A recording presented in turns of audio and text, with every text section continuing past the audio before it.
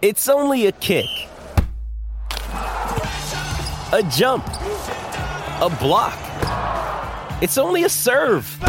It's only a tackle, a run. It's only for the fans. After all, it's only pressure. You got this. Adidas.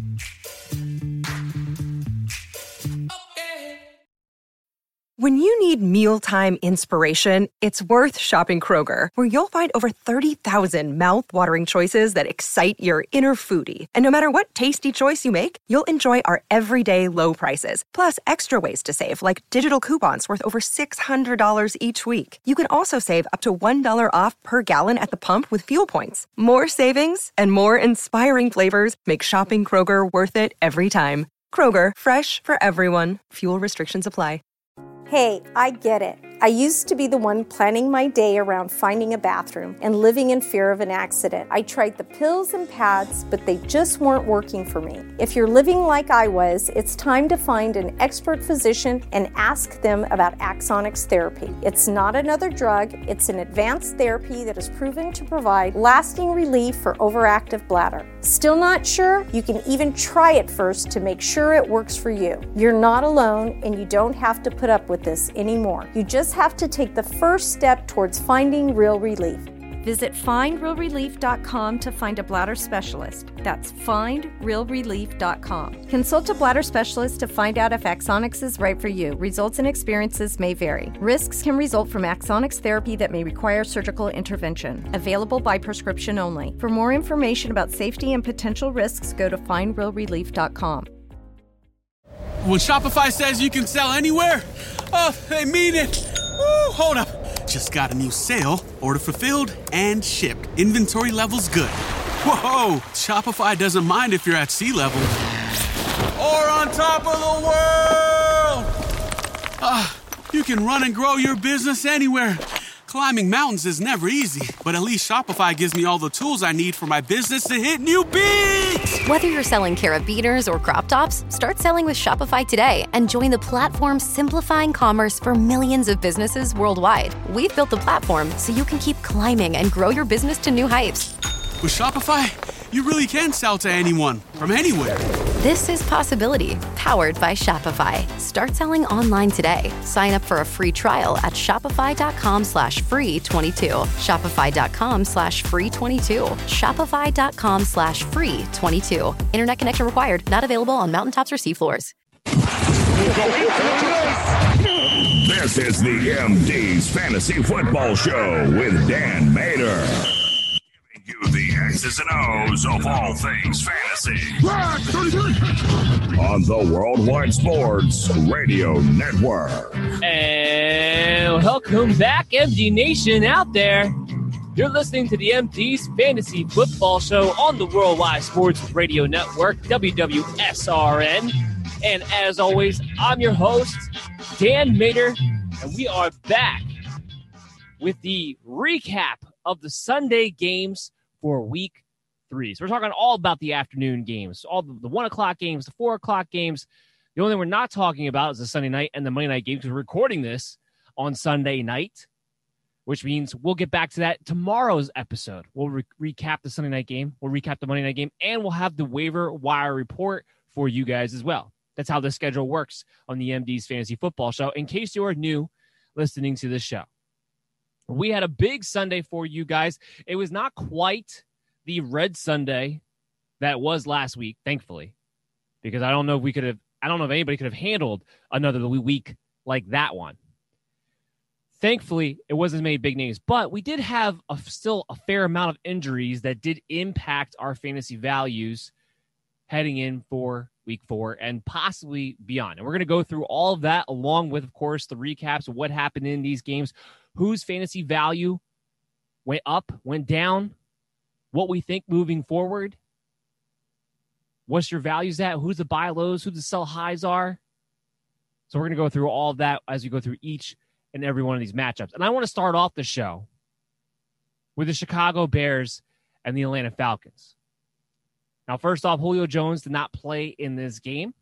We reported that news this morning. Remember, follow us at BellyUpMDFF Show on Twitter or on Facebook, but especially on Twitter. You get those player news update notifications that we're all about. And, of course, this morning we started off helping out everybody with their start-sit questions starting from 10 a.m. all the way up until kickoff. It's another reason to make sure you're following us on social media. But Julio Jones isn't playing this game. So what happens? Well, Calvin Ridley, 5 catches, 110 yards on 13 targets. No surprise there. He was head and shoulders the most targeted guy. That's what we expected to happen. But we also expected that if Julio Jones was not going to be able to go, that Russell Gage would also be able to pick up the slack. Unfortunately, Russell Gage was one of the early injuries in today's games. He goes down with a head injury. Now, it did not come out officially that he was in the concussion protocol, but I have to imagine that's what he's going to be in throughout the week. So he's somebody whose status we're going to have to watch, whether or not he's going to be able to play next week. And this wasn't a typical plus 30-point game for the Atlanta Falcons that had been for the first 2 weeks. So outside of Calvin Ridley, there wasn't really any other pass catchers all that involved. Hayden Hurst only had 3 targets. He just happened to have a touchdown for the 1 catch for 1 yard for 1 touchdown. Talk about that efficiency. So he's able to save your fantasy day. He wasn't a total bust. He was a guy who was in our top 10, especially with no Julio Jones, thinking he would be more involved. But outside of that early touchdown in the game, that was it. He didn't do anything else after that. As far as other injuries go, the kicker, Young Hoku, he actually strained something before the game ever started. Now, he did play in this one, but he wasn't handling kickoff duties. He missed a couple of extra points. He's still a top kicker to be able to own, though. So we're going to actually see what the injury report on him is going to be heading into week 4. So just don't panic on him yet if you have him as a kicker, because he's one of the top guys, especially in this offense where they have to score points. And we're going to get into what the narrative of the game is going to be in just a minute after we talk about the fantasy implications first, because that's what this show is all about. So we go to Matt Ryan. He had an okay game. It wasn't the top 5 performances that he had been putting up for the first 2 weeks of the season. 238 yards, a touchdown, an interception. He's never going to give you anything on the ground. And it just shows you without Julio Jones, and in a game in which they didn't necessarily need to push the ball as much, or at least they should have anyway. Didn't need to push the ball as much without Julio Jones. He didn't have the big statistical game that we're used to him having. And he's going to have more games like he did the first 2 weeks than he did in this one. I can guarantee you that. Todd Gurley, 14 carries, 80 yards, a touchdown, over 5 yards carry. By far his most efficient day, which surprised me. I had Todd Gurley as a low-end RB2 because he simply, plain and simple, has not been very efficient. He has been plotting at best, and the Chicago Bears defensive line is pretty decent and had been pretty decent against the run. But he winds up having a nice game here. Still not involved in the passing game, though. And I've talked about this. Like I said, I was a big defender on Todd Gurley, and I am prepared to eat crow on it. I explained this going into the matchup when we talked about this on Thursday. If he doesn't get involved in the passing game, he's a touchdown-dependent RB2. Well, he'll finish as at least an RB2 this week because he got 80 yards and a touchdown, but he got the touchdown. That was the key. Because once again, only 2 targets for 1 catch and 2 yards. He's just not involved. Brian Hill is in on too many of these situations in the passing down area. Even though he doesn't get targeted that much in his own right either. I mean, even in this game, he had 3 targets, 1 catch for 22 yards. He's in there, but he's not usually the guy getting targeted. He actually tacked on 9 carries for 58 yards and a touchdown in this game, mostly coming off of a 35-yard touchdown run. But it was a little interesting to see him get involved in this game to a significant degree that he had as well. He hasn't been involved to this point until week 3. I don't expect that to continue. I'm not worried about Todd Gurley losing carries necessarily moving forward. And 14 carries, that's actually the least amount of carries he's had so far this season and had his best day of the year. So it might be time to sell high on Todd Gurley. I said before, I thought it was going to take one more week. I didn't think he was have a great game against Chicago. And they have a nice schedule coming up. So if you can't sell high on him this week, you might have a couple more weeks in your immediate future because they have a nice little schedule that sets up for Todd Gurley, sets up for rushing attacks. And he should be able to come away with a few more touchdowns over the next few weeks. If he scores again next week, definitely sell high while you have the opportunity because his floor is just rock bottom if he doesn't score. Now, before we move to the Chicago Bears, I will at least mention the narrative, even though it doesn't have much to do for fantasy purposes. But if you're the Atlanta Falcons, if you're a fan, if you're that front office, if you're the owner, how in the world can Dan Quinn possibly walk into the office on Monday with his job still intact? You didn't just give up a colossal blowout loss, colossal implosion against the Dallas Cowboys, and then do it again the very next week against the Chicago Bears, who went to their backup quarterback to come back against you, and once again imploded. Now, I will say the one difference about this game between this week and last week was that last week was 100% on the defense and 100% on Dan Quinn. This was on the offense and the defense, because the entire second half, the Atlanta Falcons tried to go 4-minute offense. And their 4-minute offense under Dirk Cutter right now is a high school level predictability in their play calling type of offense. It's just smacking people up the middle. It's Matt Ryan just throwing 2-yard passes. I mean, that's why you saw nobody else besides Calvin really get involved in this passing game at all with no Julio Jones. It was pathetic play calling. So they kept giving the ball back to Chicago. They kept giving them opportunities in the second half. And also, their defense imploded. If the Chicago Bears can come back against the Atlanta Falcons late and put up 30 points, no lead will be safe with the Falcons no matter who they're playing this entire season, which from a fantasy standpoint will bode well more times than not for guys like Matt Ryan and really everybody else involved in the Atlanta Falcons, because they're just going to have to continue to score points.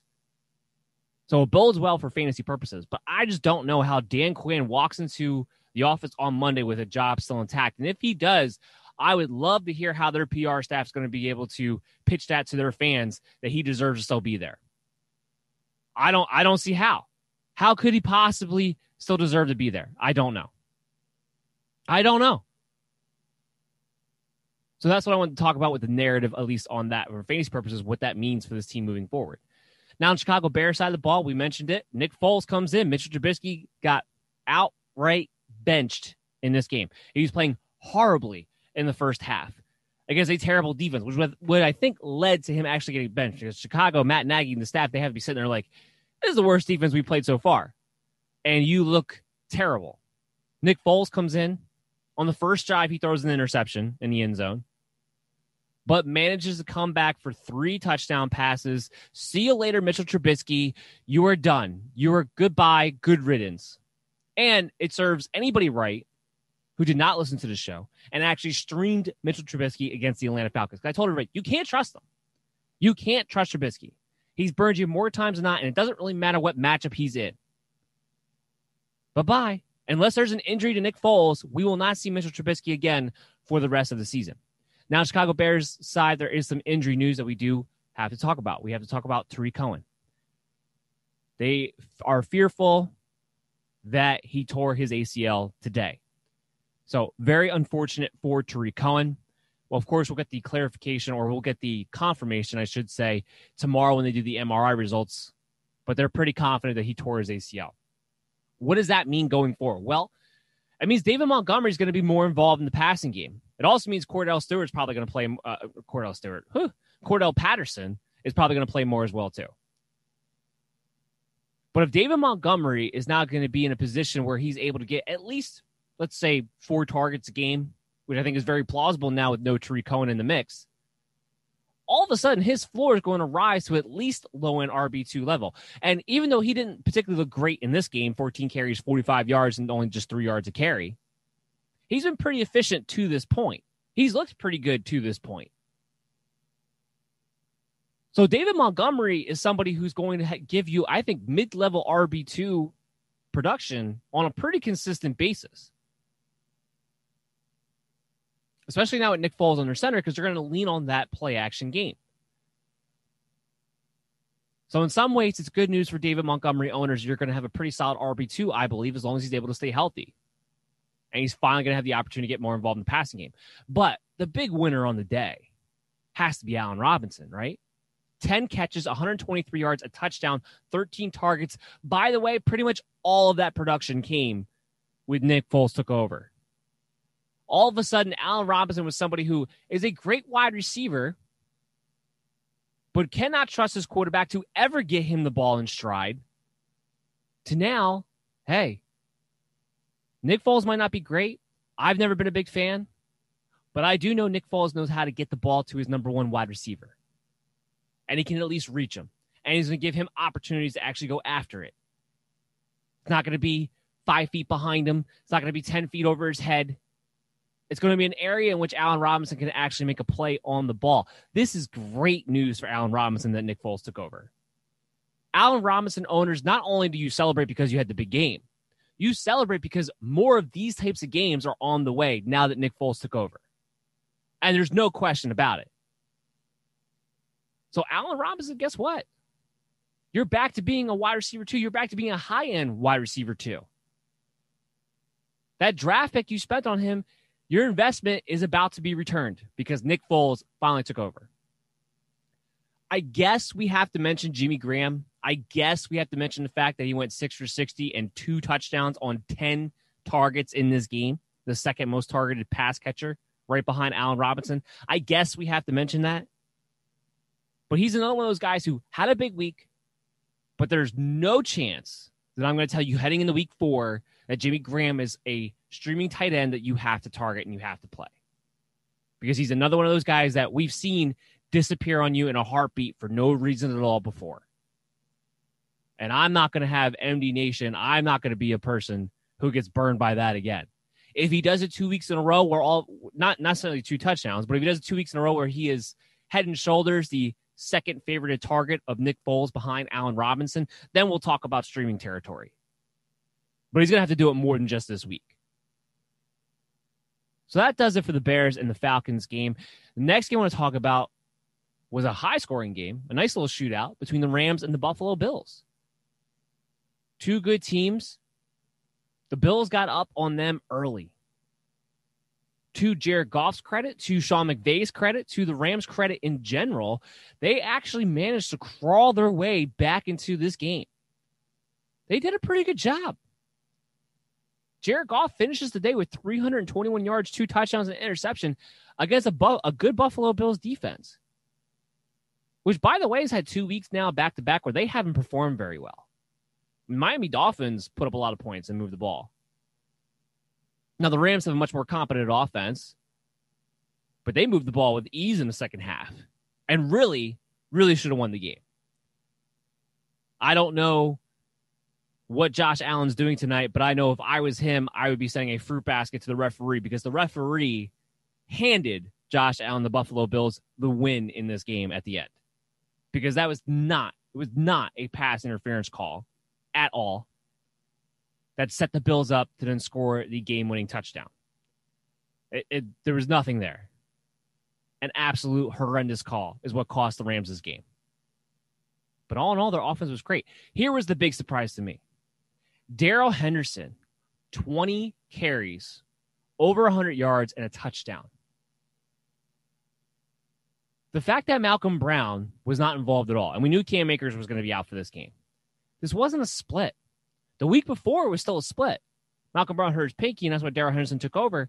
But in this game, right from the get-go, it was Henderson all the way, and he looked great. Over 5 yards a carry. He gashed him consistently. What happens now? He looked like the best Rams running back to this point. What happens when Cam Akers comes back? I don't know how you just turn away from Darrell Henderson. I don't know how you just say it's only hot hand approach every single week when you gave the guy 20 carries, and this is the second week in a row where he's had a big game. Henderson's making his case to stay. It's going to be very interesting to see what happens if Cam Akers, in fact, can come back and be active next week. Now, again, because it has been a 3-man rotation to this point, because it has been a hot man approach, you can't get overly excited about Darrell Henderson. And frankly, you want to talk about a sell high candidate, if you can sell him off for an RB2 who has a consistent workload, find a way to do it. Find a way to do it. If you could sell him off to the Cam Akers owner because maybe they're panicking now that Darrell Henderson had a big game under his belt and they're not sure if they're going to get the investment back on Cam Akers and they're willing to trade you a valuable piece in order to ensure that they didn't bust out during their drafts, take advantage. Because there's going to be leagues out there where that's going to be a possibility to be able to do that. Sell high, because this still could be a 3-man committee. But here's what I will say. Malcolm Brown, guess what, buddy? Malcolm Brown, you are welcome to Flushtown. To be flushed.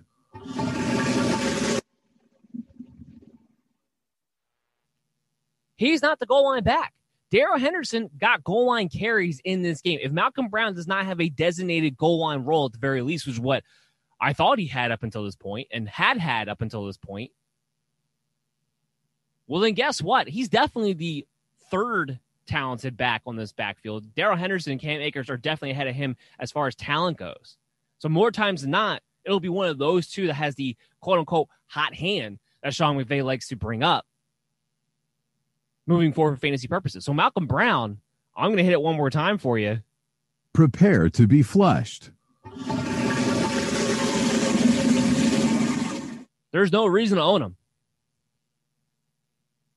You get to the receiving aspect of this game. Cooper Kupp coming through with a big day, 9 catches, 107 yards, a touchdown on 10 targets. Second week in a row, he was the lead targeted wide receiver. Robert Woods doing Robert Woods things, though. Not only did he get 5 catches for 74 yards and a touchdown as well on 6 targets, but he also had his 3 carries for 30 yards, still getting involved on those motion sweeps, more so than Cooper Kupp. Now, Cooper Kupp, usually last year, he would get involved in those. He hasn't to this point. It's been all Robert Woods when Sean McVay does his wide receiver jet sweeps. But Woods will get involved one way or another. He is a consistent wide receiver, too, that you can just plug and play and know that you're going to get solid production out of almost every single week. And Cooper Kupp coming on strong the last 2 weeks in his own right. Doing a good job really getting those two involved. But I talked about this heading into the matchup. And I said one of the things I worry about Cooper Kupp as far as the ceiling goes is he's going to have to kind of go back and forth a little bit with Tyler Higbee when it comes to the end zone. And this is a big Cooper Kupp game. You know who was kind of left out? Tyler Higbee. 2 catches, 40 yards on 2 targets. Now, you couldn't bench him after he had a 3-touchdown performance against the Philadelphia Eagles, but it's still disappointing nonetheless. And like I said, it's something I think that's going to go back and forth between those two, especially when it comes to the red zone. I'll have to see how that plays out. On the Buffalo Bills side of the ball, outside of Russell Wilson, and maybe Dak Prescott too, because he had a huge day for fantasy purposes as well, I don't know if there's a better fantasy quarterback than Josh Allen. Now, we didn't get to see Patrick Mahomes or Lamar Jackson play because, like you said, we're recording this Sunday night. That game's a Monday night game. We'll talk about that in tomorrow's show. But who's hotter than Josh Allen right now, especially for fantasy teams? I mean, this guy's dropping nearly 40 points every single week for your fantasy teams right now. 300 yards, another 4-touchdown performance, had the 1 pick. He runs it in for a touchdown, so he counts for 5 touchdowns on the day. And he had one of his lowest rushing totals he's going to have all season long with 8 yards. They threw the ball 33 times. There was no Zach Moss in this game. Devin Singletary was the main guy, and he only got 13 carries. Josh Allen just continues to get the volume. Now, he didn't play too well in the second half. The Rams defense kind of tightened up there. And like I said, they shouldn't have won this game. They were gifted to it by the referee. But Allen's going to be a fantasy stud if he continues to throw the ball the way he is. He's making me eat crow. He is. I was not big on Josh, and I'm not the only one, but I was not big on Josh Allen and buying into the idea that he was going to take that drastic next step up that he needed to take in his development as a passer. I wasn't convinced that he was going to be accurate enough. He's been pretty good for 3 games so far. And he's been getting his studs involved. Stephon Diggs didn't have a huge receiving day, 4 catches, 49 yards, but he still gets you a touchdown. Cole Beasley was actually the one, 6 catches, 100 yards on 7 targets. Now, here's what I will say about Cole Beasley. I've been steering people away from him. I was like, I'm not picking him up. But John Brown did go down with an injury in this game. They listed it as a calf injury, which leads me to believe that he probably will miss at least another week, maybe 2. So they're going to go in, I believe, at least into week 4 with Stephon Diggs and Cole Beasley being the top 2 wide receivers. If you're in a PPR league and you are desperate, Cole Beasley can be considered a wide receiver 4 in your flex if need be. Hopefully you still have better options. Not something I'm counting on, but it's a move that can be made. Can be made. And Cole Beasley probably will be on the waiver wire report in tomorrow's show, and we'll talk about that more then. We had some other guys involved, like Gabriel Davis and, Tyler Kroft, who had 2 touchdowns in this game. Mary redeemed a $50,000 cash prize playing Chumba Casino this year. I was only playing for fun, so winning this was a dream come true. Chumba Casino is America's #1 social casino experience. It's serious fun. With over 80 casino-style games to choose from, you too could win life-changing amounts of cash. Be like Mary. Log on to ChumbaCasino.com and give them a whirl. That's ChumbaCasino.com. No purchase necessary. Void where prohibited by law. 18+. Terms and conditions apply. See website for details. The voice in the preceding commercial was not the actual voice of a winner. It's wintertime. When temperatures go down, the likelihood goes up that your furnace and other appliances go down with them. So don't risk a costly replacement. Stay comfortable with coverage on the appliances you depend on most with the Service Guard Appliance Repair Program from Black Hills Energy. It's peace of mind in a plan. Visit blackhillsenergy.com/sign up to learn more. But remember, Dawson Knox was out. More times than not, Gabriel Davis not going to be as involved. So I'm not worried about any of the other pass catchers here. I will say Devin Singletary had a nice game, 13 carries, 71 yards. Also tacked on 4 receptions for 50 yards on 5 targets in this game. So he had a night. He went over 100 yards from scrimmage. He didn't score, but he had a really nice game with no Zach Moss. Now, Zach Moss's nature of his injury, I don't think he's going to miss much time, and he might be back next week. But he at least showed you that if he gets the bulk of the work, he can produce. He can be an RB3. He can be a flex play for you moving forward. Now that we're done with that game, let's talk about the Houston Texans. Let's talk about the Pittsburgh Steelers. This game went as I expected it to, and it also surprised me at the same time. The Pittsburgh Steelers did not dominate the line of scrimmage the way I kind of expected them to defensively to their offensive side of the ball. I expected this to be more of a domination. Now, Watson was still sacked 5 times, and he was still on the run for his life pretty often. But the Texans were able to move the ball more consistently and more effectively than I thought they were going to be able to do. And like I said heading into this week, if you could buy low in Deshaun Watson, now's the time to do it.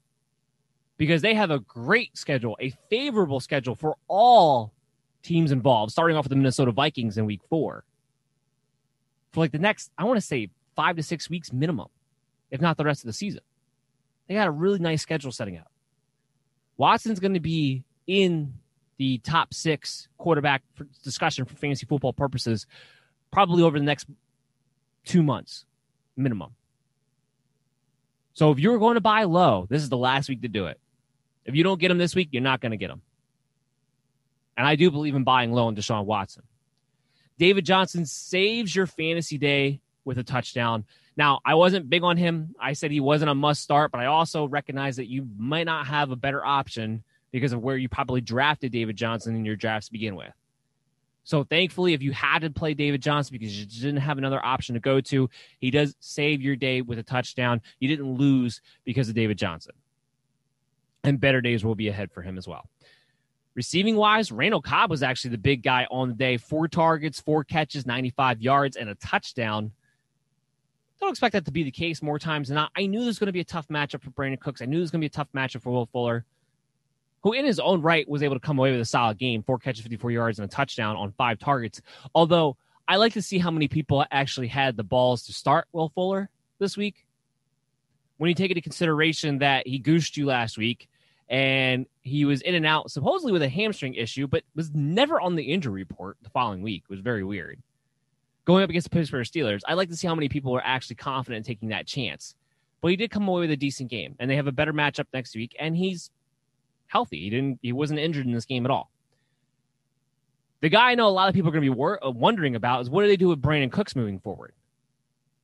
They're like, is this a guy we can trust? He had a decent game against Baltimore, but he's almost invisible to the Pittsburgh Steelers. I'll say this. He had 5 targets, which tied with Will Fuller for the lead in targets. So it just kind of goes to show you that Watson really spread the ball around in this game. Not any one particular player got heavily involved.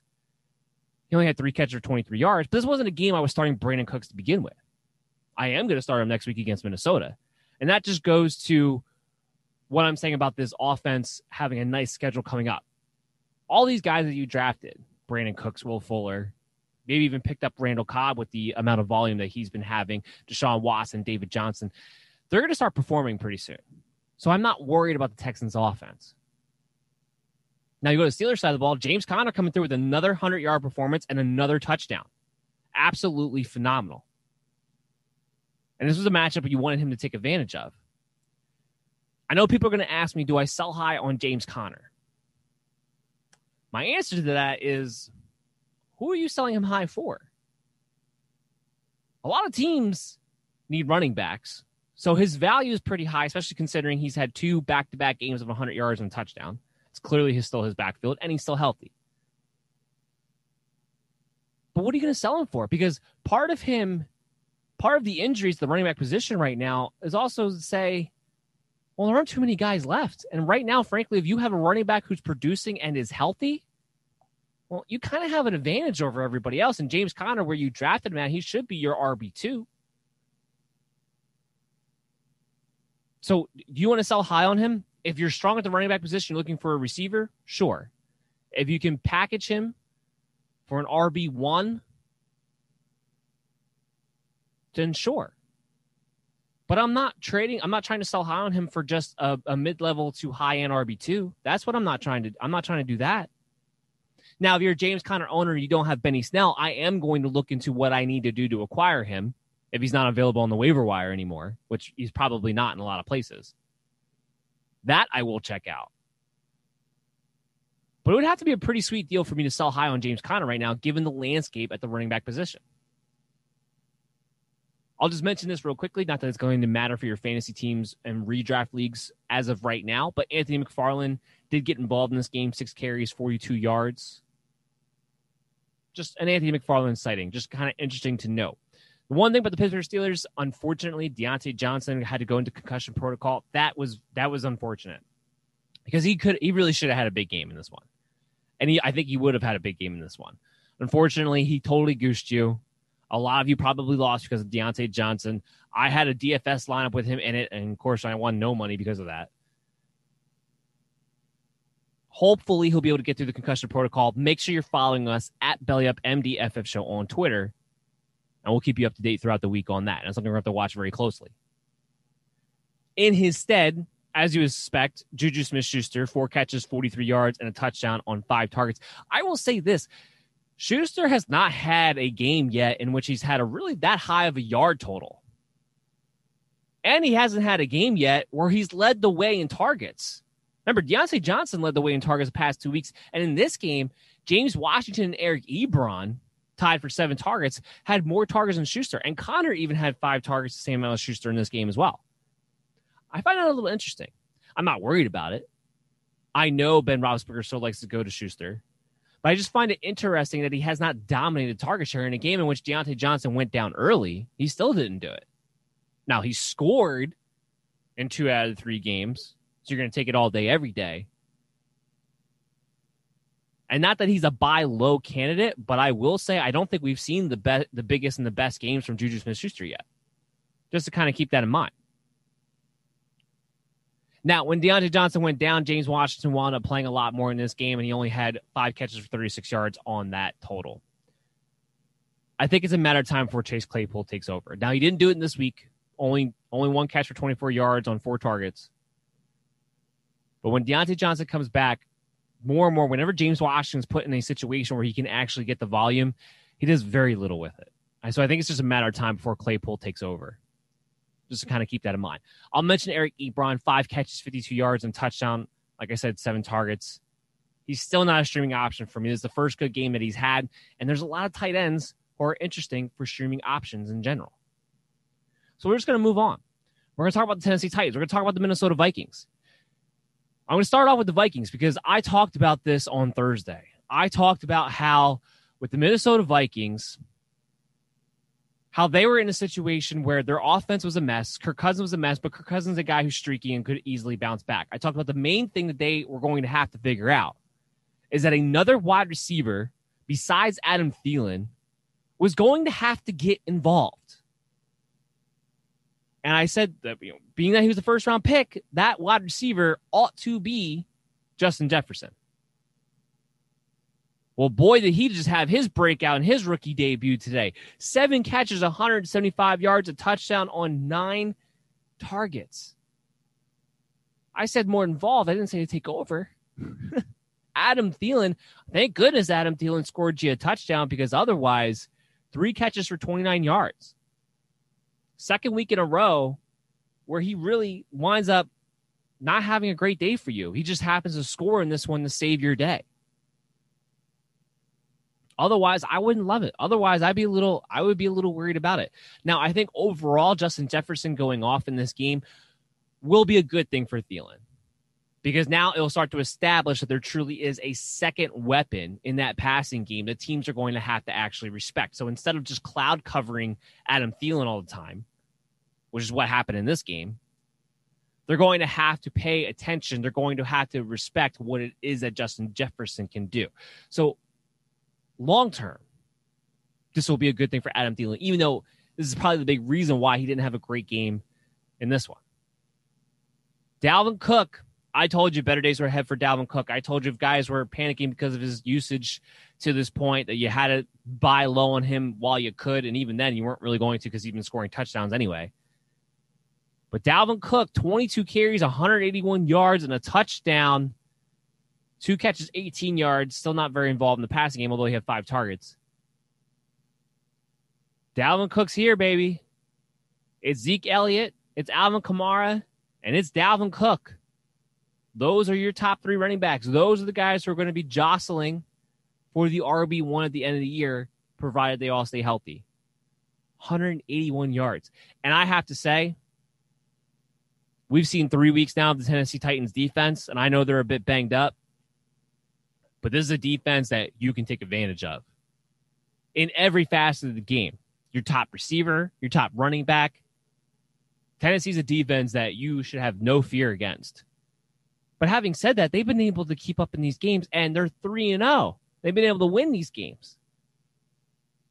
A big reason is Ryan Tannehill continues to be very good. Now, he didn't have a touchdown in this game, but he still went over 300 yards passing. He had the 1 pick. So he was able to salvage his fantasy day in some respect by going over 300 yards. We know better days are ahead for him. We know he'll score touchdowns. But the reason you get the chance to today is because of the guy that I came on this show. I came on the DFS show, and I said, this is the week that Derrick Henry was going to have his big breakout game for 2020. 26 carries, 119 yards, 2 touchdowns. That big week you've been waiting for came.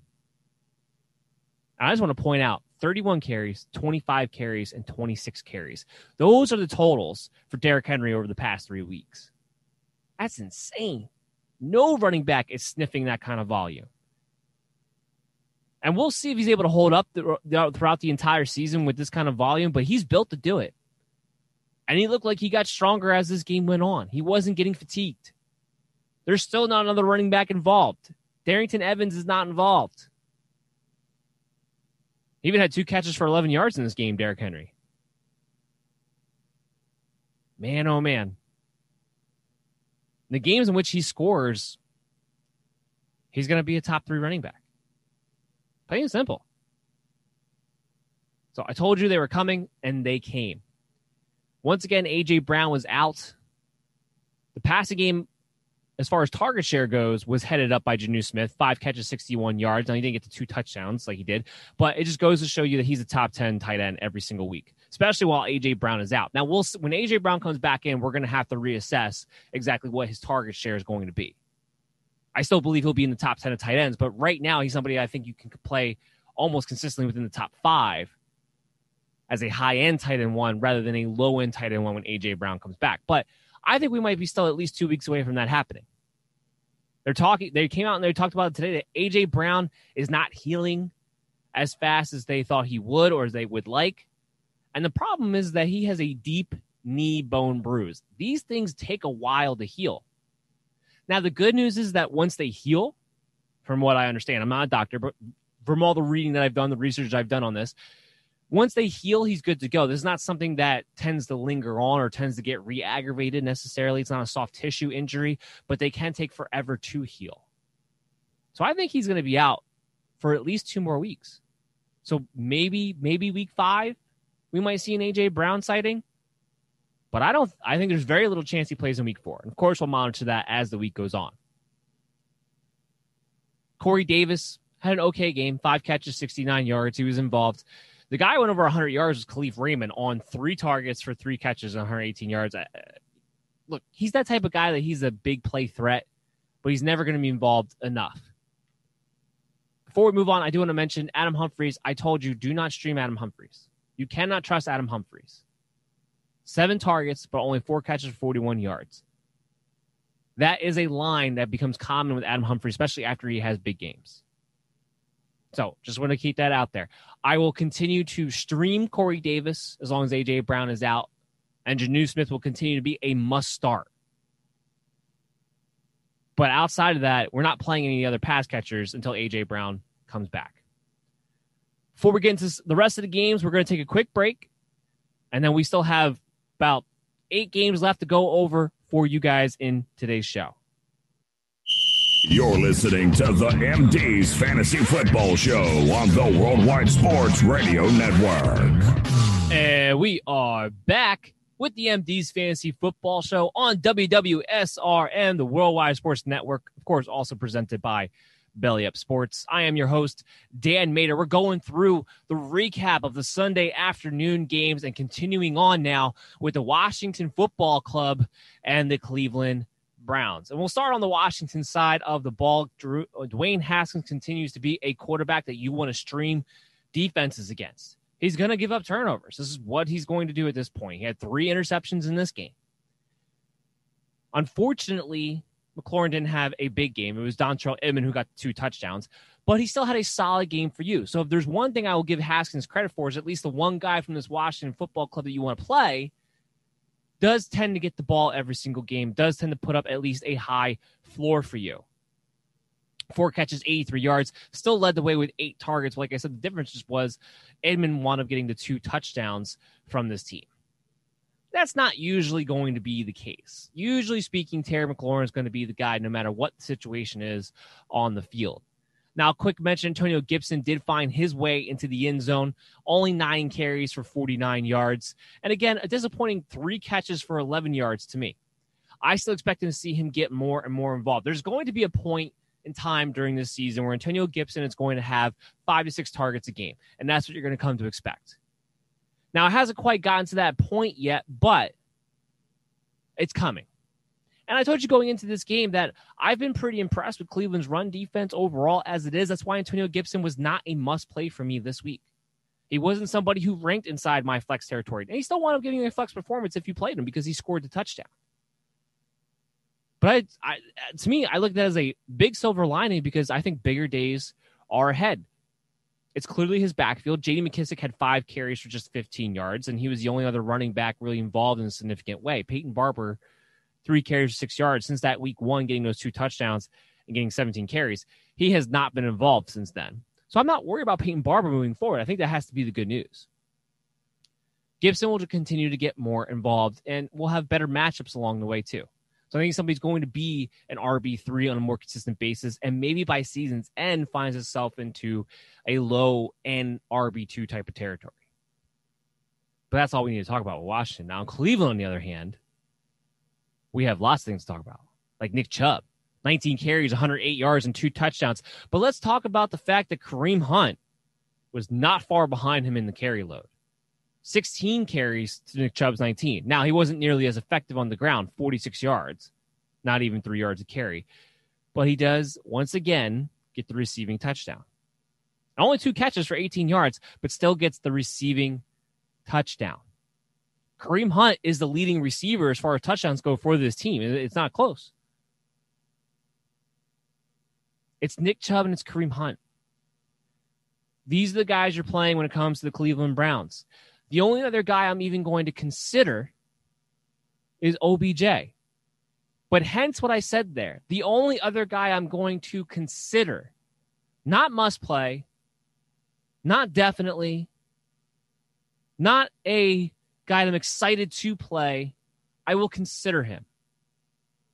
I'm not considering starting Jarvis Landry. And in fact, I'm going to be the first person on record to say this about Jarvis Landry right now. Prepare to be flushed.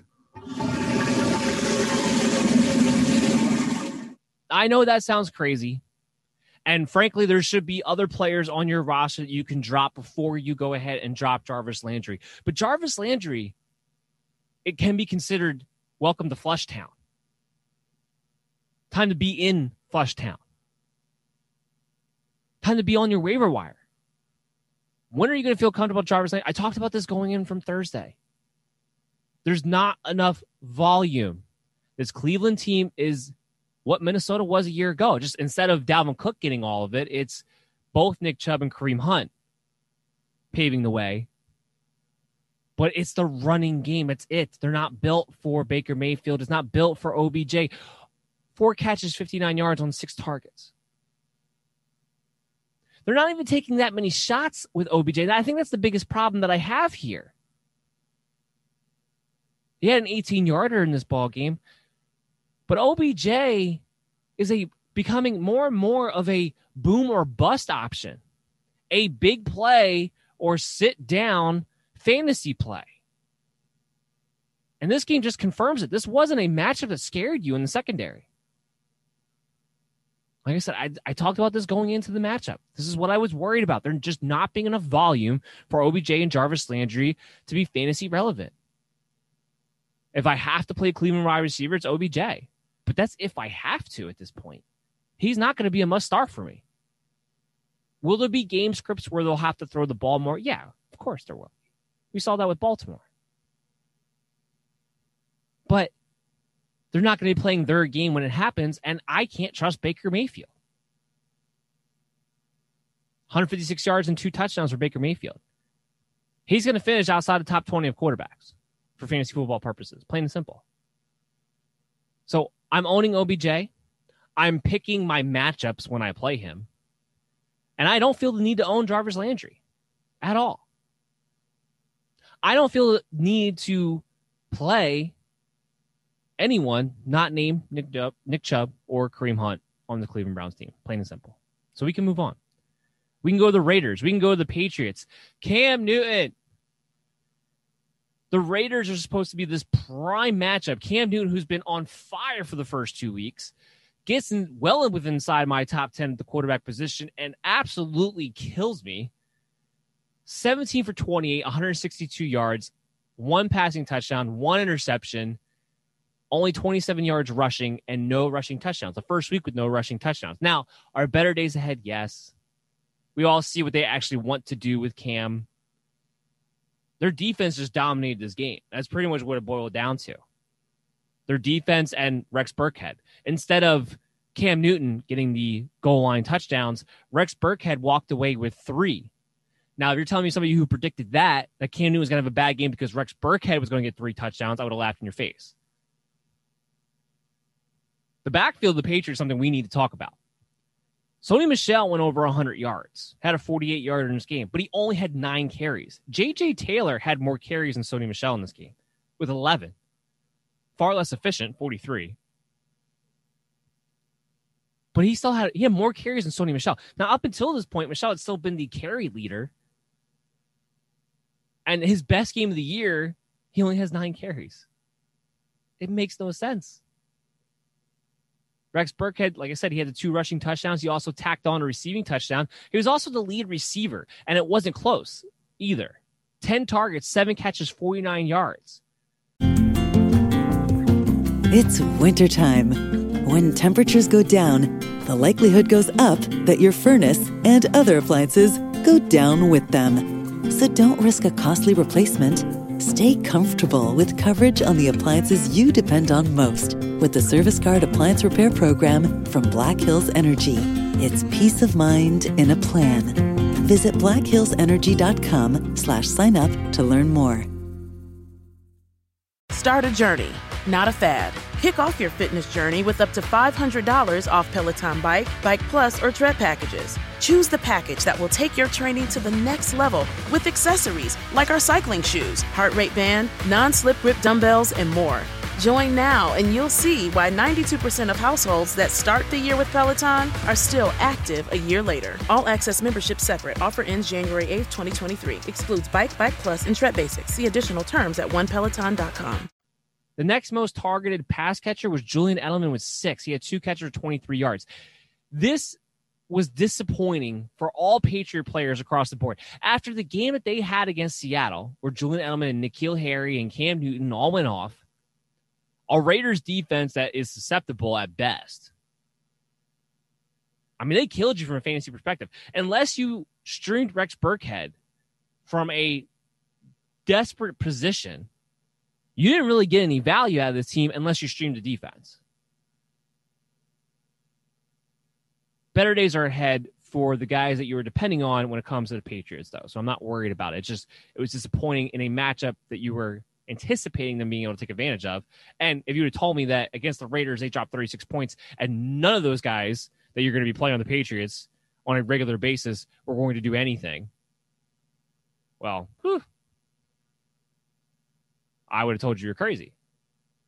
So better days are ahead for them. It was just one of those weird games that the Patriots dominated without actually dominating. On the Raiders side of the ball, they need Henry Ruggs. They had nothing to threaten the Patriots with down the field without Henry Ruggs. So even though Henry Ruggs, from a fantasy perspective, has not gone crazy, his NFL impact was definitely felt in my mind because the Patriots were able to squeeze the hell out of this Raiders team. Darren Waller, 2 catches for 9 yards. Now, you probably weren't going to bench Darren Waller, but I did express that I was a little bit concerned.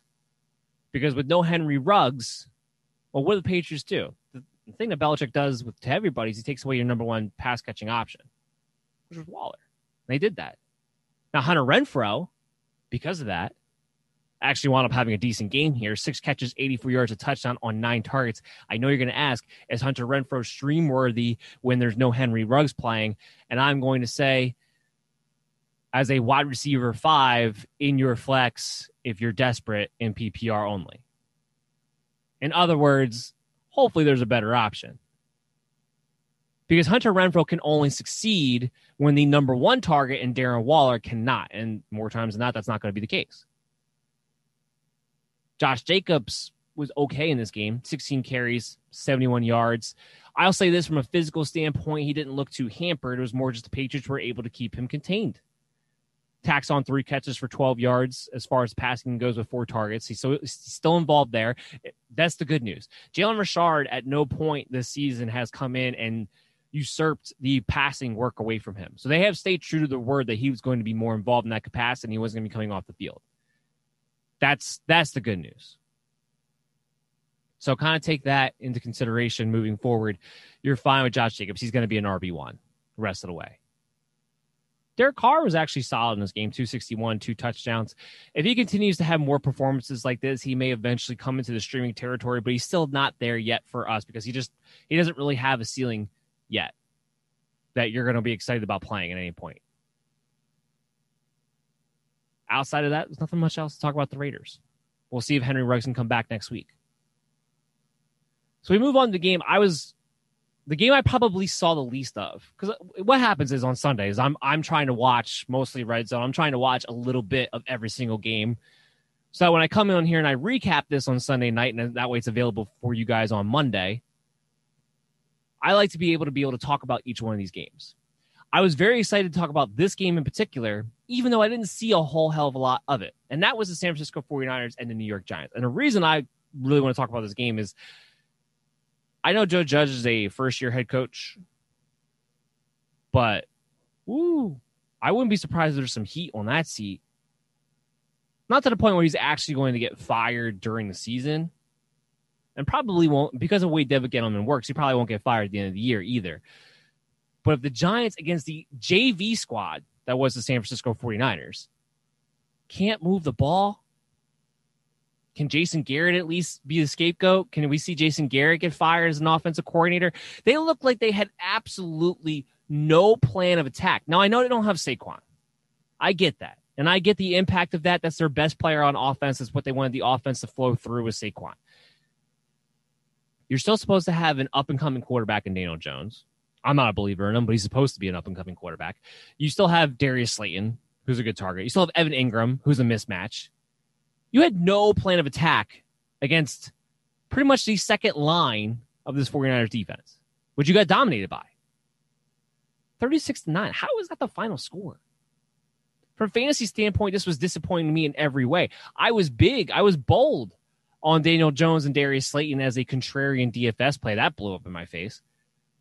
But I was definitely big on Darius Slayton being a high-end wide receiver, too, with a huge upside ceiling, because I didn't believe that the San Francisco secondary had enough speed to be able to keep up with them. Now, I did not know, or I should say I did not know until Sunday morning that Jason Verrett was really going to play, because the word up for most of the week was that they weren't expecting Jason Verrett to come back just yet.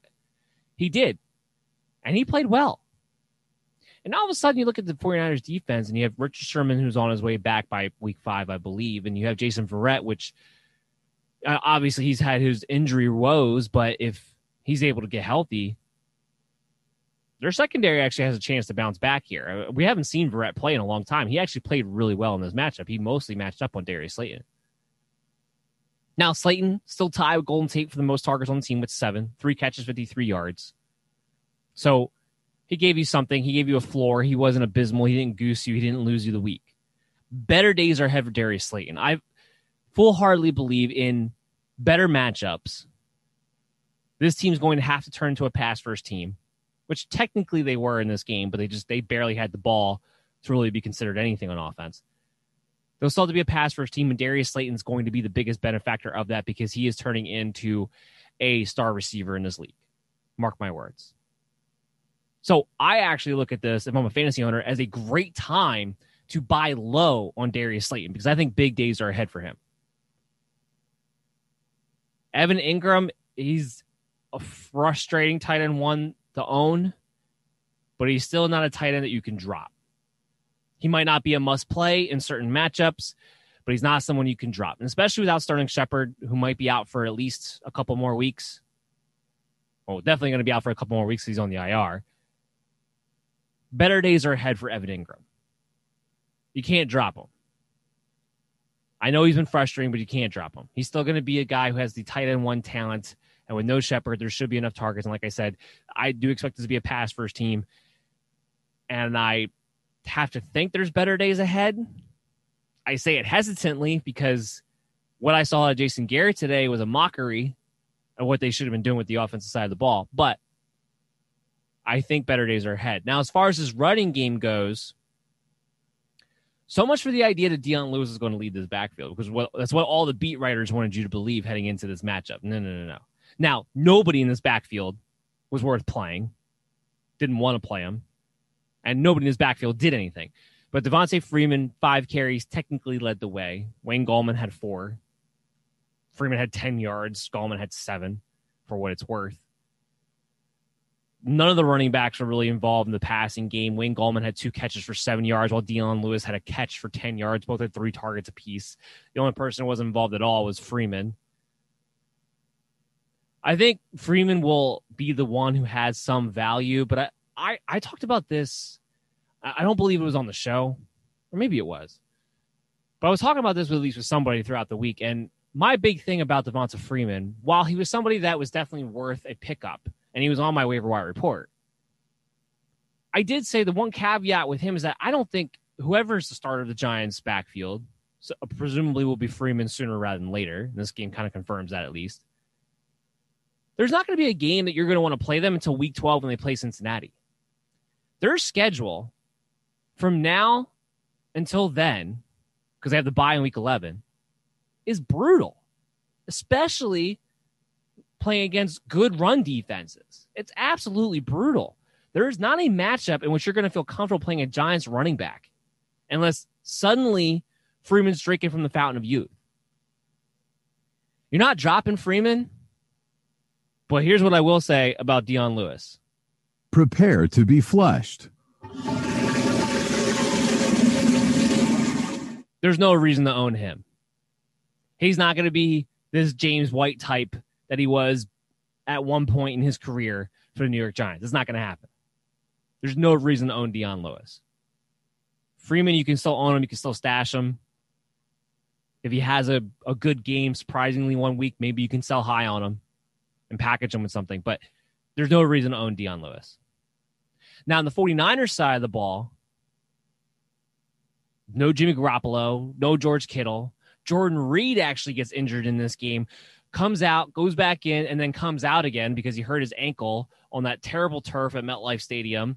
He planted hard trying to lay out for a touchdown pass and really should have never came back out into the game to begin with. He had to leave. So they were down Jordan Reed, too, in this game. They were down Jerick McKinnon, Jeff Wilson Jr., and Brandon Ayuk. And they all scored and played. Nick Mullins had 343 yards and a passing touchdown, no interceptions. Looked completely comfortable and competent out there. This Giants defense is just going to be a defense you're going to love to play fantasy football players against. Jerick McKinnon also got banged up in this game. Now they're calling it an upper rib injury. And I think he had one touch in the fourth quarter, and that was it. He didn't play the rest of the fourth quarter after that. It was all Jeff Wilson Jr. in the fourth quarter, where he wound up scoring his screen touchdown that he caught at the end of the game. He wasn't really involved in the passing game until that point. But that's why if you actually stream Jeff Wilson Jr., he came through with you with 2 touchdowns on the week, mostly to do with what he was able to do in the fourth quarter because he had 12 carries for 15 yards. Otherwise, he wasn't very good on the ground. We don't know yet. We don't have clarification on the seriousness of Jerick McKinnon's injury. And it's hard to tell because they were up multiple scorers in the fourth quarter. It's easily could have just been a precaution. He was a little sore. He's a guy who's injury prone to begin with. So they decided just not to bring him in because they didn't have to. So it's hard to know if that's the case or if he's seriously injured. And I don't think we're going to know anything really until Wednesday because they really have. I don't think he's going for an MRI necessarily. So I don't know if they have any reason to tell us before then. So it might be later on in the week that we find out about Jerick McKinnon. Remember, we're still going to probably be another week without Raheem Mostert. Tevin Coleman's on the IR. So if McKinnon can go, he will continue to be the starter. And in this 49ers defense, or 49ers offense, you definitely want to have the starting running back no matter what the matchup is because you know they're going to get involved, whether it's through the rushing game or the pass game. Now, McKinnon wasn't great on the ground, only 38 yards off those 14 carries, less than 3 yards a carry. But he did get a rushing touchdown. He did get 3 catches for 39 yards. He showed explosion for the first couple of weeks. He scored in every single week so far this season. So even though they play against the Philadelphia Eagles, which is a tough matchup on the ground, if he's out there and starting for the San Francisco 49ers, he's going to be at least a flex play for me. So we're going to have to keep our eyes on that injury at BellyUpMDFF Show on Twitter. Brandon Ayuk had a very nice rookie day. Last week against the Jets, he didn't do much, but this week, three carries for 31 yards and a touchdown, getting involved in those jet sweeps that we used to see Deebo Samuel be involved on. I was wondering how long that was going to take. They decided to break that out this week with the lack of weapons. And then he actually had 5 catches for 70 yards and was a lead target on the day with 8. I expect that to be the case more times than not. Until Deebo Samuel comes back, I would suspect that Ayuk will be the lead targeted wide receiver. Now, when George Kittle comes back, I expect him to be the lead pass catcher. But I expect Brandon Ayuk to lead this receiving group more times than not moving forward. And this was a nice, solid rookie debut. Not rookie debut, but for his first solid rookie game. I think he is somebody who's going to wind up being on my waiver wire report. Maybe not as a must-add, but somebody who has some interest because I've been big on this the whole time too. Wide receivers who have Jones fractures, normally speaking, don't come back the same. Even if they come back that same year, they don't play the same way. They're physically unable to do so. And being a Deebo Samuel is somebody who's already had a setback. That's why he had to go on the IR after trying to do everything in their power to avoid doing so. I would not be surprised if Brandon Ayuk is forced to being the top receiver all throughout the year because I question exactly how Deebo Samuel is going to look when he comes back. Now, we're not going to know for sure. But just in the history of Jones fractures with wide receivers, I rarely see them come back that same year and look as good as they were. I feel like it's one of those injuries that takes about a year to actually fully be able to heal. So Brandon Ayuk is not going to be a must-add, but he is somebody who's going to be probably going to be on the waiver wire report, and we'll talk about that more in tomorrow's show. So we move on So the Bengals and the Eagles, the first tie of 2020. Carson Wentz, now he wasn't a must-start for me, but I did say to people, if you have Carson Wentz, I felt like you're compelled to play him against the Cincinnati Bengals, because if you can't play him against the Bengals, who are you going to be able to play him against this season with any confidence? From a fantasy, it wasn't pretty from an NFL perspective, but from a fantasy perspective, Carson Wentz came through for you, mostly because he had 65 yards and a touchdown on the ground in this game. Ever since Carson Wentz got hurt, he was somebody who was always mobile. He was somebody who was always athletic. But once he tore his ACL, he was someone who tried to kind of avoid using his legs and using his athleticism. Well, now with the lack of targets and clearly what's heat beneath his seat coming from the fans, coming from the media, he's starting to run more. He's starting to use his athleticism. He's trying to just find ways to make plays. Passing the ball wasn't pretty. 29 of 47, 225 yards, touchdown, 2 picks. Those 2 picks were horrible throws too, by the way. But we were having flashbacks to last year in this game. Dallas Goedert goes down. We're going to have to keep our eyes on him, but the early report is that they're expecting him to miss some time. Deshaun Jackson came out early in this game due to a hamstring issue. We knew, obviously, when it comes to soft tissue injuries in Deshaun Jackson, it's only a matter of time. I guess technically he made it longer than he did last week. We don't know the severity of that hamstring issue. But they were back down to just Greg Ward and Zach Ertz as their main targets. Greg Ward, 8 catches, 72 yards, and a touchdown on 11 targets. Zach Ertz, 7 catches, 70 yards, and 10 targets. Now, heading into this week, there was talk that Alshon Jeffrey has a real chance to come back in week 4. And if Deshaun's really going to be out and Dallas Goedert's really going to be out, well, then his timing couldn't be better. So we're going to see how that's all going to play out. But if Alshon can't, Greg Ward's not going to be a must-add. He's not going to be on the waiver report. I can tell you that much. But if you find yourselves later on in the week and you're going to be a streaming option, he might be somebody who winds up making our wide receiver 4 list as a desperate flex play in PPR leagues. He might fall into that category. Zach Ertz, however, does get solidified as a top tight end. And that's regardless of Alshon Jeffrey coming back, because with no Dallas Goedert, and we know how much the tight end is going to be involved in this passing game, Ertz has now just got solid. Ertz owners should be sort of rejoicing at this point, because he's definitely going to be locked in as a tight end 1. That's the big thing for Zach Ertz owners right now. But it was brutal. Other than that, Miles Sanders, he didn't have as big of a game as I was expecting against the Bengals. I was definitely expecting at least a touchdown. He still got 100 yards from scrimmage. He had 95 yards on the ground, tacked on 4 catches for 12 yards, had 8 targets. So I was surprised of how inefficient he was in the passing game off of 8 targets. Better days are ahead for him as far as a receiver goes, and he's going to get in the end zone more times than not. I think that was the only disappointing thing, is he didn't get in the end zone in this game, but he's still very, very solid for everybody involved. As long as he's healthy, he's getting almost all of the work as far as the backfield is concerned, whether it's catching the ball, whether it's rushing the ball.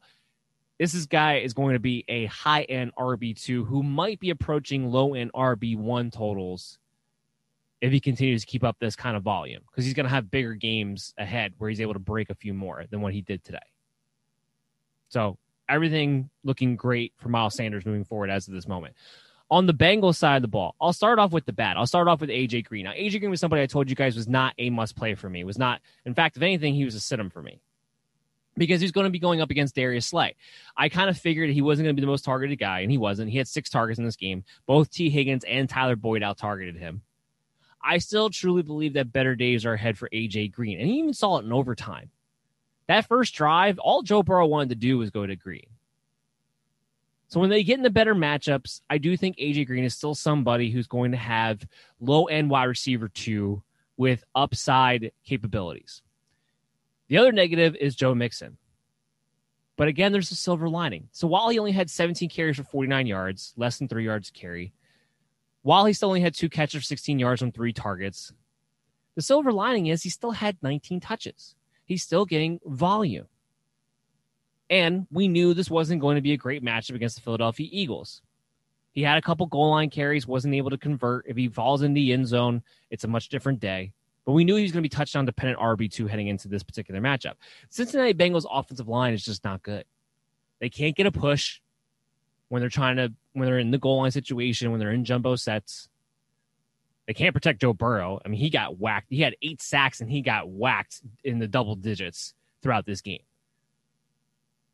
I mean, the Bengals being competitive right now, it's all on the back of Joe Burrow and his competitiveness and his toughness. He is winning over the guys in that locker room because he is getting killed every single week. And he's still able to manage his composure, even as a rookie. It's impressive. But better days are ahead for Mixon. Better days are ahead for A.J. Green. Their schedule gets a little bit better for them moving forward.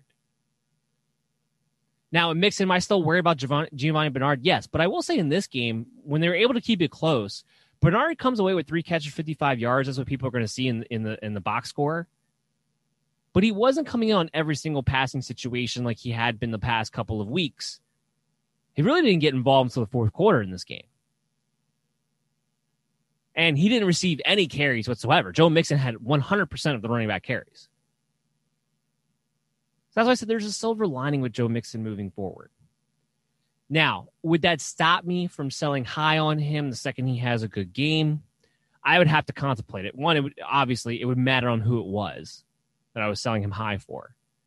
But it is something that I would probably have to contemplate. We're going to take a quick break.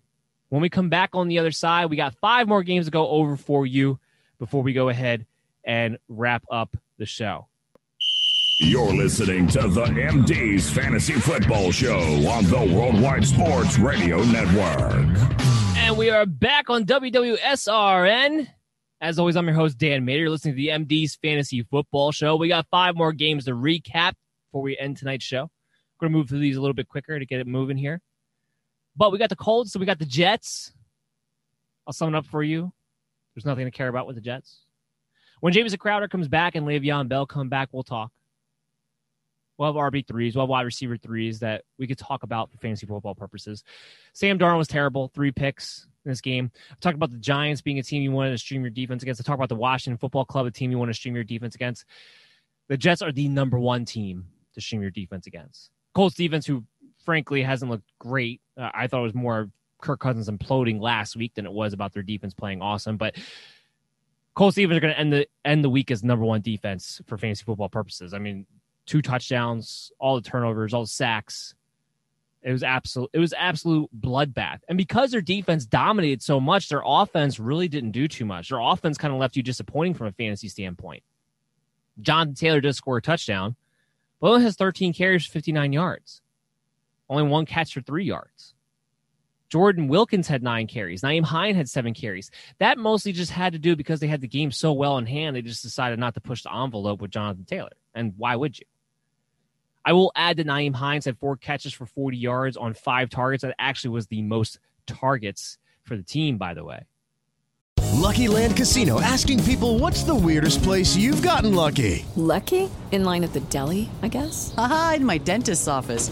More than once, actually. Do I have to say? Yes, you do. In the car before my kids' PTA meeting. Really? Yes. Excuse me, what's the weirdest place you've gotten lucky? I never win and tell. Well, there you have it. You can get lucky anywhere, playing at LuckyLandSlots.com. Play for free right now. Are you feeling lucky? No purchase necessary. Void where prohibited by law. 18+. Terms and conditions apply. See website for details.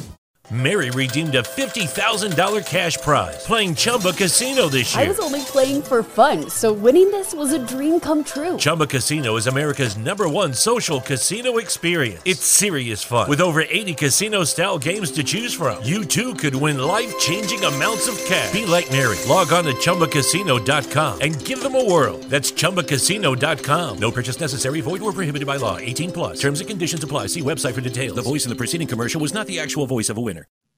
But it also goes to show you, don't drop Nyheim Hines. If you picked him up and you dropped him last week, get him back. When they're in game scripts where they're actually against competitive teams and competitive games, which will be more times than not, Nyheim Hines is going to be involved in the passing game. He's going to be a PPR steal. He's going to be a half-point PPR steal. He's a guy who needs to be owned. So don't drop him. I know you had that bad game last week, and a lot of people suddenly wanted to turn around and drop up what was their #1 waiver priority from the week before. Don't drop him. Now, T.Y. Hilton, I don't know. I want to hit the flush town button on him. I want to dump him. I don't think you can. with no Paris Campbell, and we know what Zach Pascal is. Michael Pittman got a little bit nicked up in this game. He was questionable return. We got to see what his injury status is going to be heading into week 4. On paper, T.Y. Hilton should be the lead pass catcher. He should be the guy. I don't think you can drop him because of that reason. But man, oh man, I don't know how much you want to play him. Now, again, this game flow was so dominant from the defensive side that the offense of the Colts never really had to get going. And that was partly why T.Y. Hilton only had 3 catches for 52 yards. But if you can't even feel comfortable in a matchup like this playing Hilton, when are you going to feel comfortable playing him? So that's why I say you can't drop him.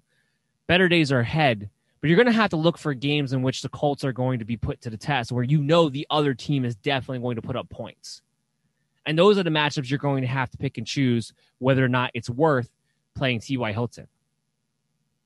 But he was a guy who was a bust wide receiver for me coming into this season. He was a wide receiver 4 for me coming into this game. Even up against the New York Jets, he still wasn't a must-play for me. But it was a matchup I was keeping my eye on, with the same mindset of, if Hilton doesn't do well here, when will he? I want to thank Frank Reich. I want to thank the Colts for this one reason. Jack Doyle was active, but it was Mo Alley-Cox who was the tight end. 3 catches, 50 yards, a touchdown, 3 targets. More volume will be in store for him in the future. Mo Alley-Cox is officially a top streaming tight end in my book, because even if Jack Doyle's healthy and Mo Alley-Cox is still going to get to play ahead of him, especially when it matters most, Mo Alley-Cox is actually in a situation where he could wind up being the lead target for this team. If T.Y. Hilton continues to play the way that he is and utilize the way that he is, Mo Alley-Cox could become Philip Rivers' favorite target. That's within the realm of possibility right now. So he definitely becomes a streaming tight end. We're going to move on here. We're going to move on to Carolina Panthers. We're going to talk about the Los Angeles Chargers. Justin Herbert, 35 of 49, 330 yards, a touchdown, an interception, tacked on 15 yards rushing. He was a streaming quarterback, and he came through as far as that standpoint goes. Now, he did not look as good as he did against the Chiefs, but he got the job done. Now, he had a really bad pick. It wound up kind of costing them the game a little bit. So I will be curious to see if Tyrod Taylor is ever able to come back, if maybe Herbert's job isn't 100% secure. But until then, in plus matchups, because of what he can give you on the ground, he's going to be a safe floor streaming option for us moving forward. Mike Williams got banged up in this game. He had a hamstring issue. That's why I only came away with 1 catch for 17 yards. But with Justin Herbert as a starter, Mike Williams, somebody who is not a player that I necessarily wanted to have to play anyway. We talked about this. With Herbert in there, Keenan Allen and Hunter Henry and Austin Eckler were going to be back to what their values were last year, because it's going to be the Philip Rivers offense when Justin Herbert's back there. And boy, did that show. 13 catches for 132 yards and a touchdown on 19 targets for Keenan Allen. Now, this game flow was not what we expected. We expected the Chargers to be able to run the ball, control this game with their defense, even without Melvin Ingram. Well, the Panthers were able to move the ball more effectively than I expected them to. And their defense played better than I expected it to in the first half. And that puts the Chargers in a situation where they had to come back from behind. So I don't ever foresee a situation in which Justin Herbert is going to be asked to throw the ball 49 times again this season. And the reason I say that, even though it happened in this game, is because that's just not what the Chargers want to do right now. It's not what Anthony Lynn wants to do. He wants to attack teams with his ground game. But the Chargers defense lost Chris Harris. Without Melvin Ingram, without Chris Harris, if this defense is going to be susceptible, they might find themselves in more game stretches where they're going to have to throw the ball a little bit more. But that's still not what they want to do at the end of the day. Joshua Kelly was a big disappointment. He was efficient. 8 carries for 43 yards is over 5 yards a carry, but he didn't get to the double-digit carries like I expected him to, because, again, this game script just didn't go the way we expected it to, which hindered a lot of what we had. Austin Eckler is phenomenal, though. 12 carries, 59 yards, a touchdown, 11 catches for 84 yards on 11 targets. Like I said, Keenan Allen, Austin Eckler, their passing volume is back as long as Justin Herbert is the quarterback, plain and simple. Hunter Henry was fine in this game. 7 targets, 5 catches, 50 yards. The big thing about Henry is that he continues to stay healthy. He'll get in the end zone. He'll continue to have a large work share. He'll continue to be a low-end tight end one moving forward. On the Panthers side of the ball, this was the big first game without Christian McCaffrey, and how would they hold up? Well, Mike Davis did pretty well. 8 catches for 45 yards and a touchdown on 9 targets. He was the top targeted pass catcher for the Carolina Panthers. Christian McCaffrey, who? No, not quite to that level. And you saw why. 13 carries for 46 yards, not even 4 yards a carry. But they have a couple good matchups coming up. Mike Davis is going to be an RB2 for the next few weeks until Christian McCaffrey comes back, without a doubt. After what he was able to show in the passing game against this tough Chargers defense, was the toughest matchup they have for the next couple of weeks. I like what Mike Davis is going to be able to do as a very solid RB2 moving forward until Christian McCaffrey is able to come back. So that's the good news for you guys who picked him up if you lost Christian McCaffrey. I think you're going to be able to hold down the fort until he comes back. Teddy Bridgewater, from an NFL standpoint, played well, but from a fantasy standpoint, was But you weren't streaming him in this game anyway against the Chargers defense, so I don't think anybody should be upset about that. DJ Moore only had 2 catches for 65 yards on 4 targets in this game. That was it. That was all. Robbie Anderson, 5 catches, 55 yards, 6 targets. Is it too soon to say? Is it too crazy to say that Robbie Anderson, not DJ Moore, is the number 1 wide receiver for Teddy Bridgewater and the Carolina Panthers? So far, through the first 3 games, Robbie Anderson has out-targeted him 2 of those 3 games. I don't think it's so crazy to say. Robbie Anderson is not just a big play threat within this offense. And I knew DJ Moore was going to have a tough time with Chris Harris, and he doesn't get those 2 catches until after Chris Harris goes out of the game, by the way. But I think it's just something to consider. In a tough matchup, Tampa Bay wasn't an easy matchup either. Robbie Anderson led the way. Or Robbie Anderson, he didn't lead the way. DJ Moore did. But he still had a very good game. Robbie Anderson might be the receiver to own pretty soon. You still own DJ Moore, but he's not the wide receiver 2 that you drafted him to be. And I was concerned about that. Because I seem to be the only one who recognized that Robbie Anderson was more in a big play threat and that he was only relegated to that situation in particular because of Adam Gase and Sam Darnold. And I'm glad he's getting his chance to shine. Robbie Anderson's going to be a high-end wide receiver 3 with big-time upside for me moving forward. And it might not be long before we consider him a wide receiver 2 week to week. Just to keep that out there. So we move on to the Cowboys and the Seahawks. And this was every bit of the fantasy wet dream that we all hoped for. But there was one interesting little twist. Michael Gallup, Amari Cooper, CeeDee Lamb, and Cedric Wilson as part of the big receivers for the Dallas Cowboys. 5 catches, 107 yards, and 2 touchdowns on 7 targets for a guy who hadn't even played up until this week.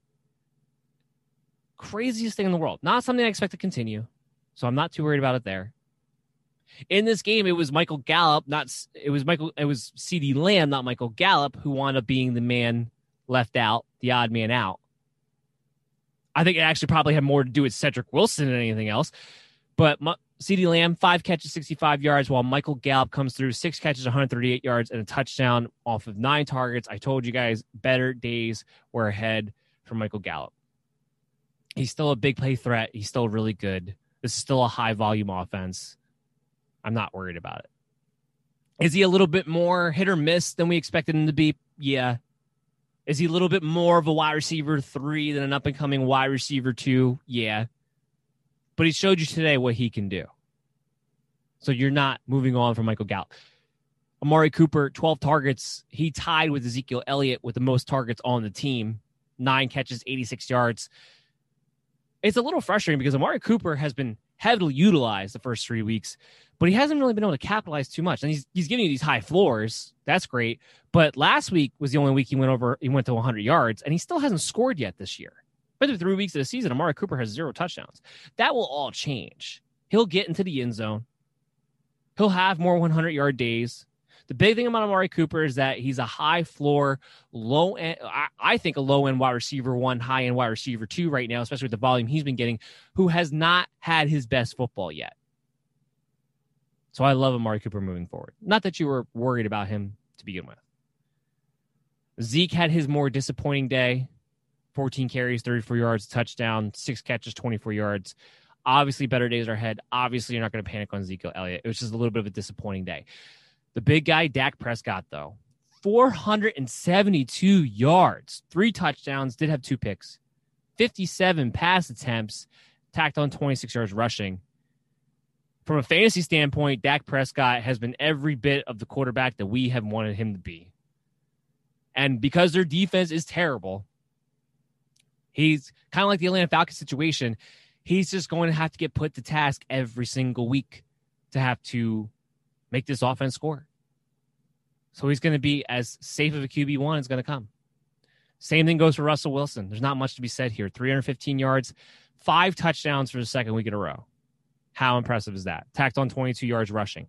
Now, the thing we had to talk about with the Seahawks, Chris Carson goes down. It sounds like it's a knee sprain, which is good because honestly, it looked a lot worse than that when it happened on the field. So a knee sprain, that will tend to mean he will probably miss a few weeks. Carlos Hyde will probably be the number 1 waiver wire pickup, most likely, with Chris Carson out. Carlos Hyde should be the main ball carrier. Travis Homer will probably be expected to handle more of the passing down work. But with no Chris Carson, Carlos Hyde is going to be somebody who's going to be considered a high-end RB3, possibly low-end RB2 moving forward. Remember, 40 times in this game is how much Russell Wilson threw the ball. That's by far been the most so far to this point. They still want to run the football. They still want to have a balanced attack for the most part if they can help it. So Carlos Hyde is going to have some value, while Chris Carson most likely will miss maybe a week or 2, if not more. The MRI comes sometime Monday, so maybe by the time you're listening to the show, we'll already know. But we'll keep you up to date on that. The receivers were great. I told you guys heading into this, you could start DK Metcalf and Tyler Lockett as wide receiver 1s this week, and they did not disappoint. Tyler Lockett, 3 touchdowns, 9 catches, 100 yards on 13 targets. I talked about how he has this great rapport with Russell Wilson, how he has the safe floor, but also I talked about how we hadn't seen him even break out what is true big play potential for Tyler Lockett. We did in this game. He finally caught a 43-yarder, but was still outdone by DK Metcalf on a 63-yard toss where he scored his touchdown. He comes away with 4 catches for 110 yards. And by the way, he should have had a lot more. If you didn't see this game, he caught a bomb touchdown, and because he high-stepped into the end zone and didn't realize the defender was right behind him, he wound up fumbling out of the back of the end zone. So he should have had over 150 yards and 2 touchdowns in this matchup. That's what should have been his stat line. Absolutely incredible. Before we give you the last 2 games of this show, I want to let you know that these 2 games are brought to you by Manscaped. If you want the best performance for your nether regions, Manscaped is the place for you. They have all the ball care you could ever need, like high-quality trimmers for unwanted hair or ball toner that will leave you smelling fresh all day long. Just go to manscaped.com and use the promo code BELLYUPFANTASY for 20% off of your purchase. Your balls will thank you. And the Detroit Lions, they must have been wearing some Manscaped, because all of a sudden the Detroit Lions actually pull a game out in the 4th quarter. Now, I think the key with them is that they have to be trailing heading into the 4th quarter rather than leading going into the 4th quarter, and then that gives them a chance to pull out the game. We'll start off with the big, storyline of the day for the Detroit Lions, which is Kenny Golladay. He comes back finally. He starts his first game of the 2020 season, 6 catches, 57 yards. He scores a touchdown on 7 targets. I don't think you could expect much more. I talked about how this was a tough matchup. Patrick Peterson, Byron Murphy. It's a tough duo quarterback combination that the Cardinals have. It wasn't going to be a great matchup for him. But I did say I felt like you still play him as a low-end wide receiver 2, high-end wide receiver 3, because he was somebody that Matthew Stafford is going to go to in the red zone. That's exactly what happened here. So better days are ahead for Kenny Golladay, and it was nice to see him get in the end zone, and I think it's a nice first game back. Outside of that, Adrian Peterson, 22 carries. Not particularly efficient, only 3.5 yards a carry for 75 yards, but 22 carries. DeAndre Swift, Kerryon Johnson, they weren't involved in this game at all, period. Not even remotely. I don't know if that's the thing that's going to continue. I do believe that you still have to hold. It's becoming harder to say that, but here's what I'll say. In games in which Detroit Lions are going to have to throw more, which I think will be more games than not, DeAndre Swift will be involved, and he'll be somebody that you can consider as a flex PPR running back. But you're going to have to be very game script dependent until later on this season happens, where maybe DeAndre Swift gets given the opportunity to take over this backfield. The guy who has the most value is AP. He's been the best running back through the first 3 weeks. This was the first one where he just got all the work, and it became his backfield. He's somebody worth owning. I'm not going to be ready to play him yet. I need to see him get this kind of a workload for a second week in a row before I can really trust it. But if I have the room on the bench, I'm going to probably make a point to stash Adrian Peterson. And really, I should say this for DeAndre Swift. If you have your room on your bench where you're not getting hindered by it because you haven't had that many injuries or you have quality starters, then I can stash them. But if you find yourself in a situation where you need to make room for a guy who can help you right now, you can drop DeAndre Swift. But we're not going to hit the dump button on him. We're not going to welcome him to Flushtown just yet. Just yet. Stafford was solid in this game. 270 yards, 2 touchdowns, played a much cleaner game than we've seen him play. He looked much better with his number one target back in the game. He's somebody who will enter back into the streaming quarterback conversation. Kyler Murray, from a fantasy standpoint, was just fine because he got you 29 yards on the ground with a rushing touchdown, 270 yards, and 2 passing touchdowns. But he did have 3 interceptions, and from an NFL standpoint, he's the reason they lost this game. He was not very good in this game at all. I don't know if he's confused by the coverage. That seemed to be mostly the case. But from a fantasy standpoint, because of his legs, once again, he's always going to give you a top 10 performance. So is DeAndre Hopkins, apparently. He was our number one receiver coming in. The only thing he didn't do is score. But another 10-catch performance, 137 yards, 12 targets. The only reason he didn't score because it was the fluke that is Andy Isabella in this game coming through with 2 touchdowns. That's not going to happen probably at all again this season. Kenyon Drake was, I had kind of disappointing. He was solid. 18 carries, 73 yards, 1 catch, 6 yards. Just, again, doesn't find the end zone. And we were big on Kenyon Drake coming into this game. I had him in my top 5 everywhere. I had him as my number 1 in standard. I thought for sure Kenyon Drake was going to score touchdowns in this game. I thought he was going to get 2, honestly. But he's still getting the volume. He's still been efficient. And this wound up being a more weird type of game script than we were expecting it to be. Better days are ahead for Kenyon Drake. So I'm not worried about it moving forward. I'm not selling low on Kenyon Drake. Put it that way. If anything, if you can buy low, if someone is freaking out because they're not getting the big games that they expected out of him, see what you can offer. Because I would buy low on Kenyon Drake in a heartbeat. He's still getting all the work. Last game we're going to talk about, Tampa Bay Buccaneers, Denver Broncos.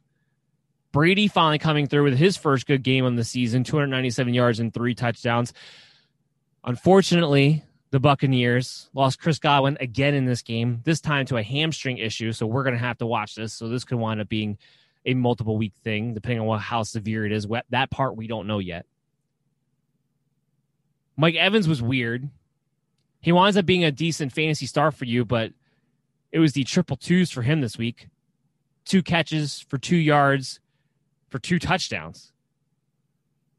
But he was a goal line guy. That was it. He wasn't involved otherwise. Chris Godwin had 5 catches, 64 yards and touchdowns, so at least he gave you a good fantasy day before he got injured. But moving forward, it's going to go back to being Mike Evans and Scotty Miller, at least for week 4. Just the way Chris Godwin pulled up on the injury in this game, I find it hard to believe he's going to be back this week. But it'll be something we'll have to watch moving forward. But yeah, Mike Evans, he gets you to 2 touchdowns, but I'm a little bit concerned when Chris Godwin is in the lineup. I know the first week Mike Evans was banged up and he was facing Marshawn Lattimore, but so far in the small sample size that we have, when it is a small sample size, but when Chris Godwin is in the lineup, Mike Evans is barely targeted unless in the red zone. Now, luckily, he's still getting those touchdowns, but something I'd be a little bit concerned about when they're both in there moving forward. On the Broncos side of the ball, they were abysmal offensively, and I kind of expected them to. This Tampa Bay defense, like I've said before, is for real, especially with Todd Bowles blitzing. He's going to bring a lot of pressure. And Jeff Driscoll got benched. And what's weird here is that they don't know who their starting quarterback is going to be. Vic Fangio didn't commit to anyone in particular, and they have a Thursday game coming up. So they're going to have to decide really fast. Jerry Jeudy was banged up coming in this game. He played, though, 5 catches, 55 yards on 9 targets. He's a low-end wide receiver 3 at best, and he's only a wide receiver 3 because he's going to have consistent volume like this because he's almost the last man standing. Noah Fant, 5 catches, 46 yards on 10 targets.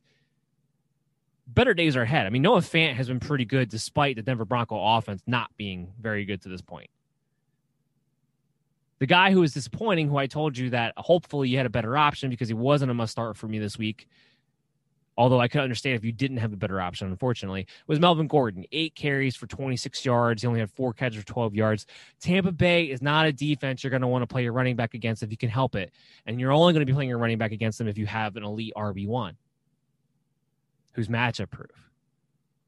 But anybody else outside of that, they're going to have a rough day against Tampa Bay. You can't run on this defense. The Broncos moving forward from a fantasy standpoint, outside of owning Melvin Gordon, who will have better days ahead, I don't know how much I want to own anybody on this team. Jerry Jeudy's worth a roster, but it's going to be very matchup dependent. Now, they play the Jets this upcoming week. So if you're going to be playing a Denver Bronco, this is going to be the week to do it, even with Brett Rypien or Jeff Driscoll at quarterback.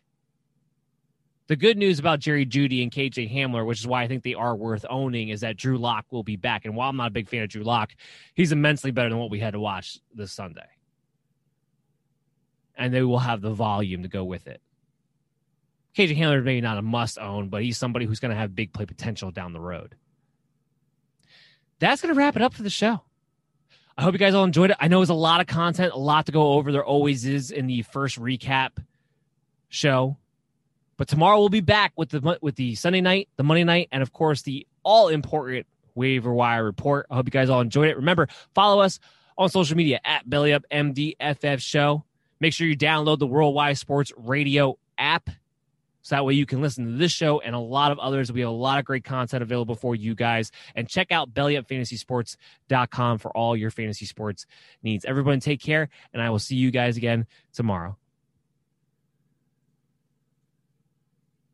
Mary redeemed a $50,000 cash prize playing Chumba Casino this year. I was only playing for fun, so winning this was a dream come true. Chumba Casino is America's #1 social casino experience. It's serious fun. With over 80 casino-style games to choose from, you too could win life-changing amounts of cash. Be like Mary. Log on to ChumbaCasino.com and give them a whirl. That's ChumbaCasino.com. No purchase necessary. Void where prohibited by law. 18+. Terms and conditions apply. See website for details. The voice in the preceding commercial was not the actual voice of a winner.